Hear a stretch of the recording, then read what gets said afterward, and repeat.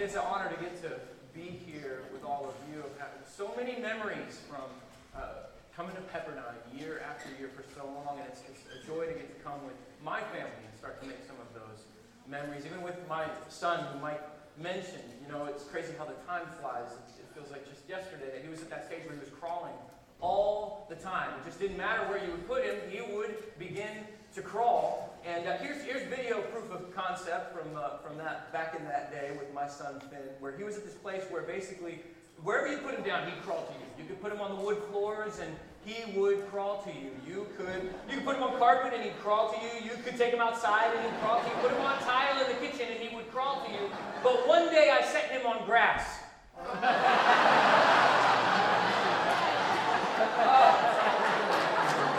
This poor kid had no idea what to do. This is minutes of our life cut into just a few seconds as we laughed, and then finally, like me and my wife Courtney, we had to get down close to him and begin to coax him and get him, and then very slowly but surely he began to lean forward and crawl in the grass. Now, I show you that because, number one, it is objectively adorable. And number two, because it's a really good picture of my journey with 2 Samuel 23.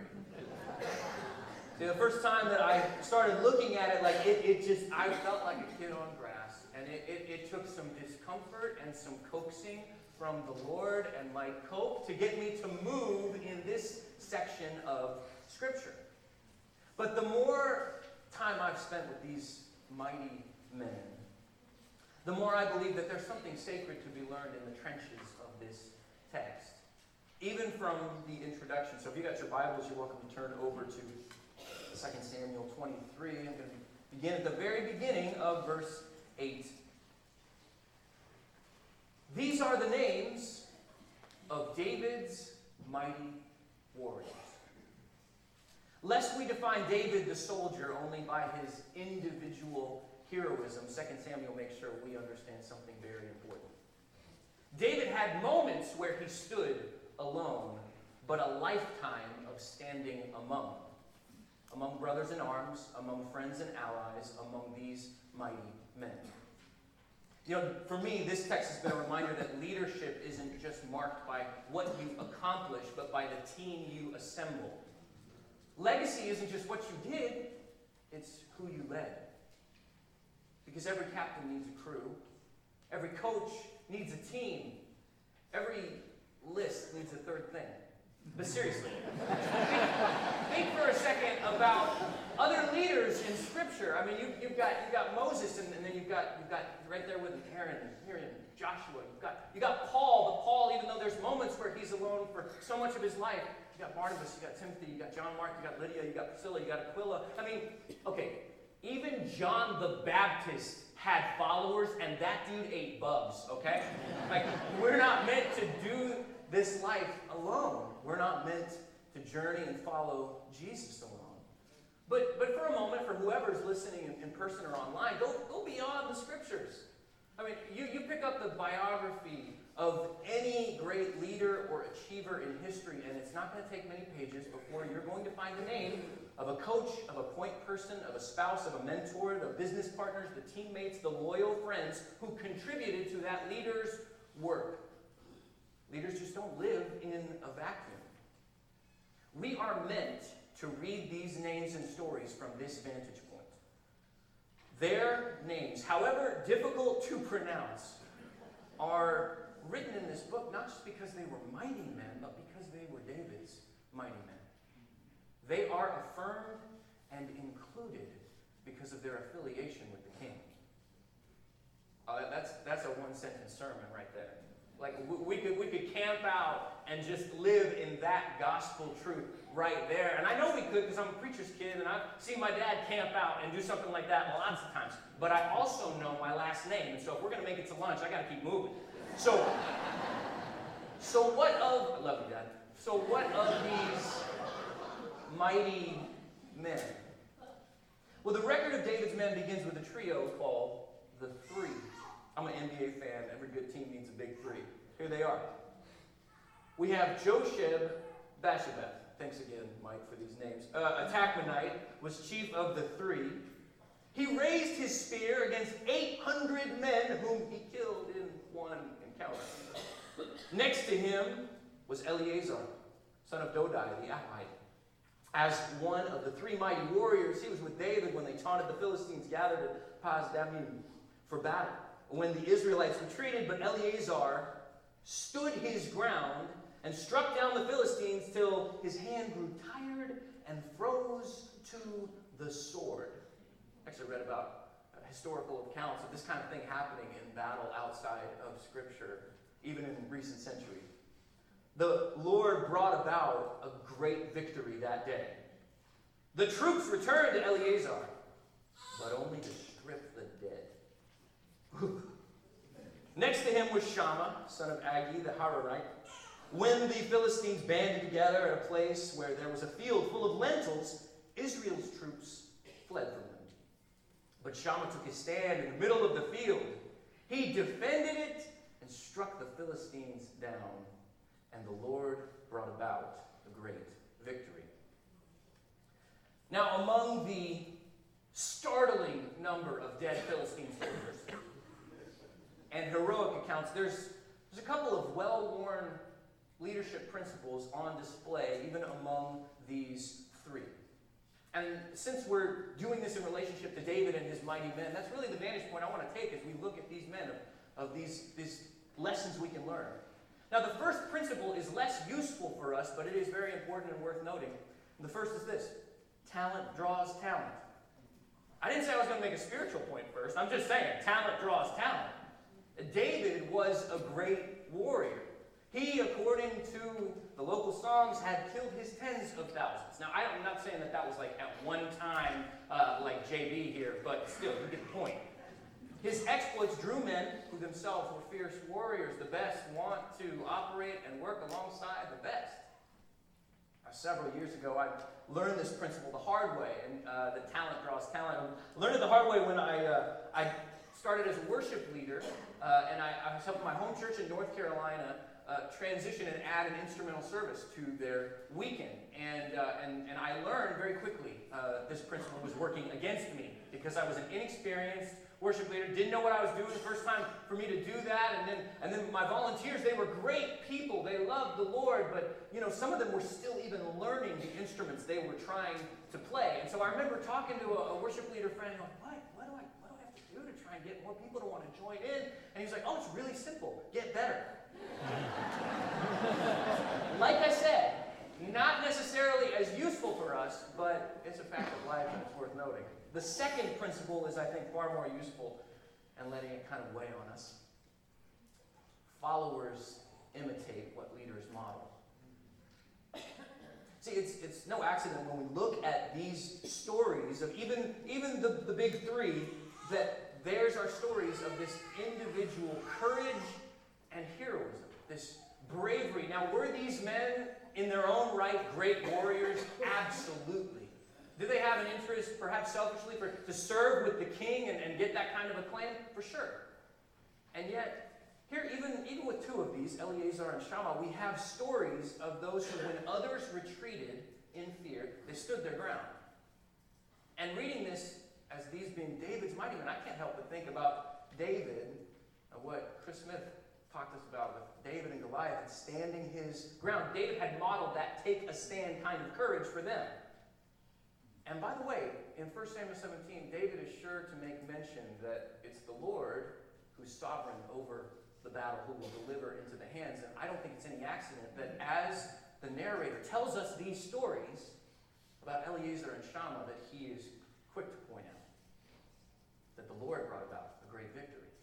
See, it's not just that David modeled this kind of courage on the battlefield, it's that he modeled a faith of understanding who's sovereign over the battle. See, followers, they imitate what leaders model. Here's a phrase we use at my church a lot: we're shaped by what we see. So a question to let land on our toes is, what are people seeing in us as leaders, as spouses, as teammates, as employees, as coaches, as mentors, as friends? What are they seeing in us? But I wish we could just camp out there, because we could. And yet we got to keep moving, because I want to make sure we don't miss some of the other lessons that are right here for us. Because really, there's the big three, and yet before we get to the longer list of names, I promise I will spare you reading all of them and mispronouncing and botching all of their names. There are a couple of honorable mentions before we get to the longer list of the mighty men, the 30. Before that, we get a couple of honorable mentions, and even in those, we begin to see a little bit of kind of some editorializing, Sports Center style of who belonged where in the rank, because you've got the big three, and then you've got the 30, but somewhere in the middle, there's some other greats, some other, maybe if you're a basketball fan, Allen Iverson types, who, they're not at the summit, but man, they're awesome. And so in these references, we've got Abishai, the brother of Joab, and we've heard a little bit about him even this week, who was ready to smote Saul with just one smote. And then we've got, if you heard David Fleer, you heard that one, it was great. Then we've got Benaiah. And Benaiah teaches us a pretty important principle, because it's not just that followers will imitate what leaders model, it's that the best kind of leaders help their followers and raise them up to even surpass them. So Benaiah and David, they've got a one particular story that has some similarities. So David was a shepherd boy, and he tells Saul that there were occasions where he would go after a bear or a lion. David and Benaiah both have stories about lions. David would go after the lion, and he would kill it and save the sheep, as he was a shepherd boy. Which, that's pretty intense. That's awesome. But Benaiah, verse 20 tells us that Benaiah once went down into a pit on a snowy day and killed a lion. Boom, mic drop. Here's the thing. We don't even know why this happened.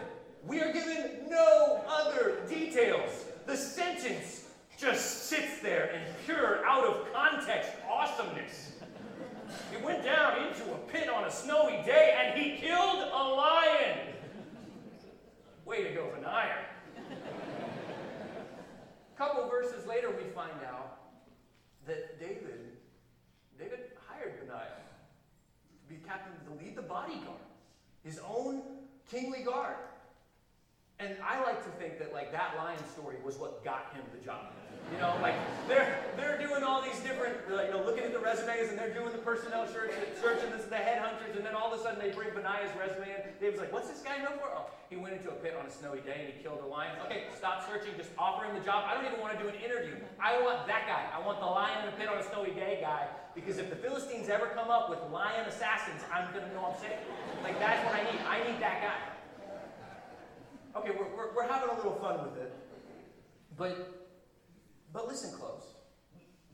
In David's eyes, Benaiah's achievements weren't cause for competition, they were cause for a promotion. Can we just wrestle with that for a second? I know we got lots of different people listening, but just for a moment, for those of you who lead in this room, and I would imagine that's a lot of you. Maybe you're not necessarily on an org chart, but there is some setting in which you are a leader. Whether it's your home or team, club, at church, your job. Let's just wrestle with this for a second. Are you intimidated when an employee surpasses you in your area of expertise? Somebody you helped hire and train up? Or do you confidently celebrate, support, and promote the people around you? 10 years ago this month, I started an internship at a church in Kentucky called Southeast Christian Church. I learned a lot of leadership lessons while I was there. It was a full year internship, and one of my favorite stories that I learned while I was there was about the earliest years for Southeast. They were a pretty small congregation in the 1960s. They'd only been around for about 4 years at the time, and they were looking for a new preacher. And as they prayed and as they searched, this is what the elders of Southeast Christian Church began to tell people as they began to search. We want to find a young man with a good heart who loves Jesus, and we want to make him successful. It's a fascinating angle to take on a hiring process. We are seeking to make someone thrive for the sake of the kingdom. Now, there's more to the story for Southeast, but they ended up, the short version is they ended up hiring a man named Bob Russell, who preached at Southeast for 40 years as the church grew from a few hundred to well over 15,000 by the time he retired. As I said, there's more to the story and God's favor and God's glory. But think for a moment about a career of 40 years in which you were hired by a group of people who love Jesus, and yet they're the kind of leaders who say, we want to help someone thrive and succeed and lead for the sake of the kingdom. Great leaders are great, not just because of what they accomplish on their own, but because of what they empower others to accomplish. So just allow me this question. Are Benaiahs empowered in your sphere of influence? At your church, on your team or your staff, are they being raised up? Or as they show some level of gifting, is it that we're threatened? Or as they assert some level of influence, is it that we begin to territorialize? Or do we see some of those kind of leaders and say, we have got to give them a place? I mean, Benaiah doesn't get he doesn't get one of the spots among the big three. Somehow in David's kingdom there was room for many people to thrive as leaders, for many people to thrive, for many people to grow, for the sake of his kingdom. Man, I love the heritage that I have in churches. And at the same time, there's part of me that when I look at this, I think, oh man, how many Benaiahs have inadvertently been stifled or kicked to the curb because of pride, because of inner struggles, because of a lack of unity or misunderstanding. I mean, my prayer for the church globally was that we would choose to see again, not just here, but even in Paul's words in Ephesians, that we are to be those who equip the saints for ministry. For the church leaders listening to me, for the ministers listening to me, for the elders, the deacons listening to me, please, we cannot just be doers. We have to raise up the Benaiahs. We have to empower them. We have to give them a place because the kingdom is better for it. And it's okay if they have a lion story that's better than ours. And it's okay if they stand on our shoulders and do something more than we were able to do before. That will not be our demise. That will be our glory in God's kingdom.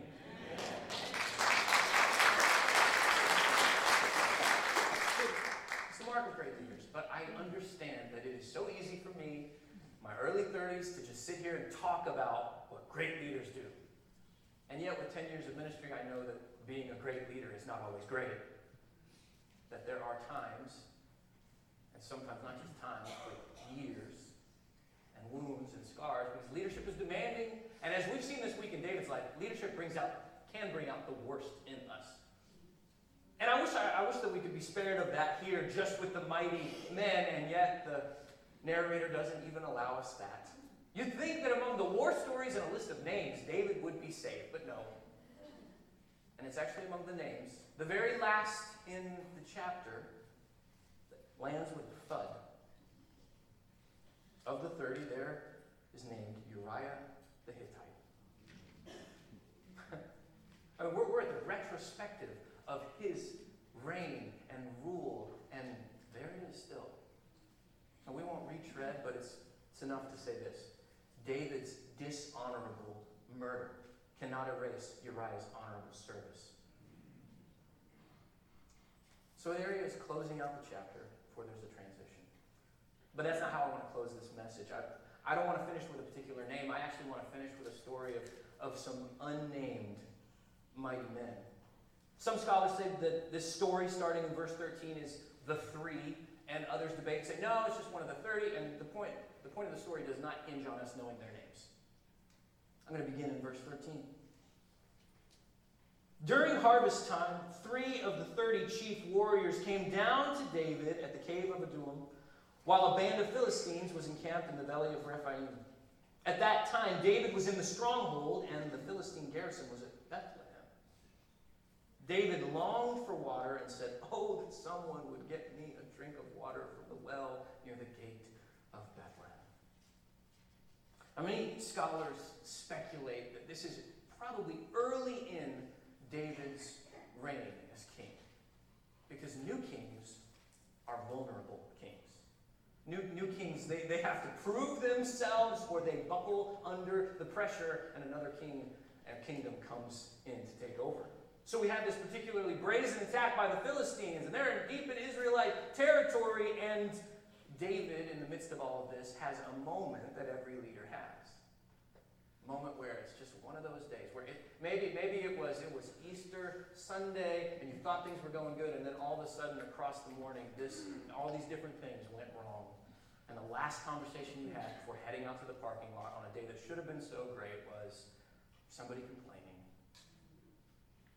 somebody mouthing off, seeing a guest get away before you're able to speak to them. I don't know.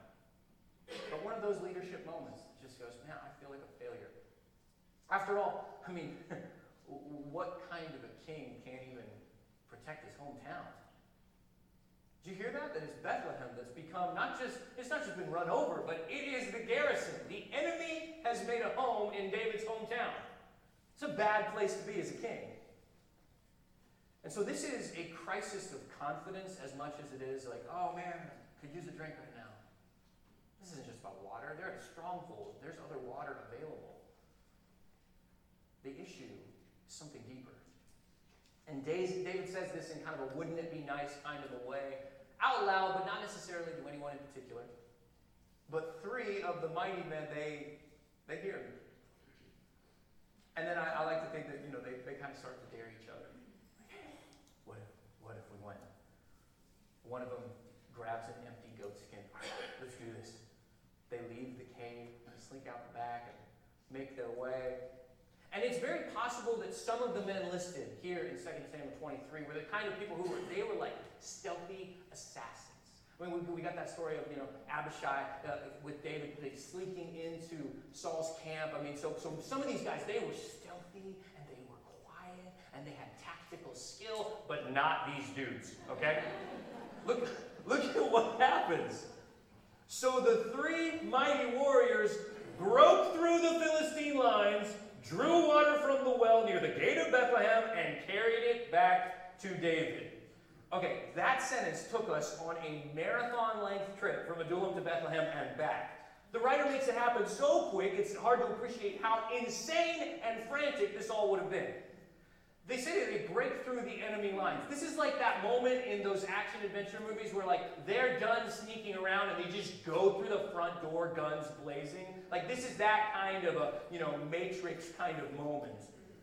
And then once they get through, they get to the well. The well is right by the city where all of the other soldiers are camped out. And so they're presumably fighting them off, two of them, while one of them is drawing water and putting it in a goat skin. And then as quickly and chaotically as they showed up, they take off. But just for a moment, indulge me. Can you imagine being a Philistine corporal having to give that report to a general? Everything breaks loose and then you get called in. Tell me what happened, son. Sure, some Israelite soldiers were here. And they broke through our ranks and they came towards the garrison at Bethlehem. Well, with all those soldiers, they must have been overwhelmed. Well, not exactly. Because, they didn't come inside. They didn't come inside? No, they wanted some water. What? Yeah, one of them got water out of the well. Is that it? Well, they killed a bunch of guys. And then they left. Can you imagine how demoralizing it would be? You're the Philistines, and three soldiers have broken in just to basically do the army version of pantsing you. Just to come to the well and get some water, and then they go back. But that embarrassment for the Philistines, that's just the icing, because the cake was always to take it back to David. And they carry it back, and they're bloody, and they're sweaty, they're breathing heavy, and they hold out this goat skin. Here you go. And David, I imagine it takes him a moment to realize what in the world has just taken place. He's got this skin of water, and you're saying this is from Bethlehem? Where all the Philistines are, tons of them?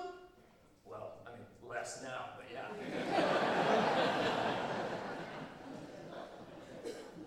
And then, for David, this is just too much. He's overwhelmed. Look at what happens. But David refused to drink it. Hold on, this is what we brought this to you for. All of that, and David refused to drink it. And yet what he does with it far more sacred, far more lasting. Instead, he poured it out before the Lord. Far be it from me, Lord, to do this, he said. Is not the blood of men who went the risk?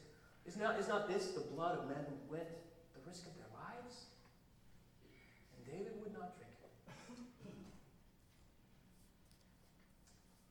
David's men show us what great devotion looks like. And David shows us who that great devotion belongs to. That he humbly perceived, and I think back to that thesis that Randy had Tuesday night, David's at his best in his humility. He humbly perceived that devotion to the Lord's anointed was really devotion to the Lord. And for the mighty man of the old covenant, sometimes that was a hard line to walk. But for you and I, it's not so. The Lord's anointed for us is in fact the Lord himself. He's worthy to receive our lives. Like the Apostle Paul who says to Timothy, I'm already being poured out like a drink offering before the Lord. Our anointed is worth the sweat, the grind, the courage, the honor, that to hear even a wisp of his desire would send us on mission. But we have better news than that. It's not just that he's worthy of our sacrifice. It's that Jesus became the offering for us first. He's the one who provides living water. He's the one who came to Bethlehem, not from a cave, but from heaven, to then be poured out in our time of need, to lift us, raise our spirits. And in his kingdom, mighty men and women are marked by how they are transformed by their King from the inside out to imitate him and pour out their lives. Because in the kingdom of the Son of David, mighty men and women don't take the lives of others. Instead, they lay down their own. In the kingdom of the Prince of Peace, mighty men don't fight their enemies, they love them. In the kingdom of our mighty God, blessing is spoken not over those who wage war, but over those who make peace. In the kingdom of the King of Kings, our battle is not against flesh and blood, but against the rulers, against the authorities, against the powers of this dark world, and against the spiritual forces of evil in the heavenly realms. In the kingdom of the Son of David, mighty men and mighty women know the upside-down truth that David experienced in this moment of weakness. We know his grace is sufficient for us. And that when we are weak, then we are strong. My prayer is that God continues to lead us. He is the one, Isaiah's prophecy says, he's the mighty God. And so we follow him. By his Spirit turned into mighty men and women who serve and who lead and who sacrifice and who raise up others and give them a place to thrive in the kingdom for the sake of the King, who because of our affiliation with him has put our names in his book of life. I'm going to invite the team back up, pray over you. We're going to pour ourselves out in worship. Four more songs. God, I thank you for your mercy and grace. Thank you for being the mighty man in Christ that we needed. The perfect offering and sacrifice poured out for us. The one who shows us what real courage and bravery and devotion looks like. Lead us by your Spirit to receive again the gift and to pour it back out. We pray this in Jesus' name.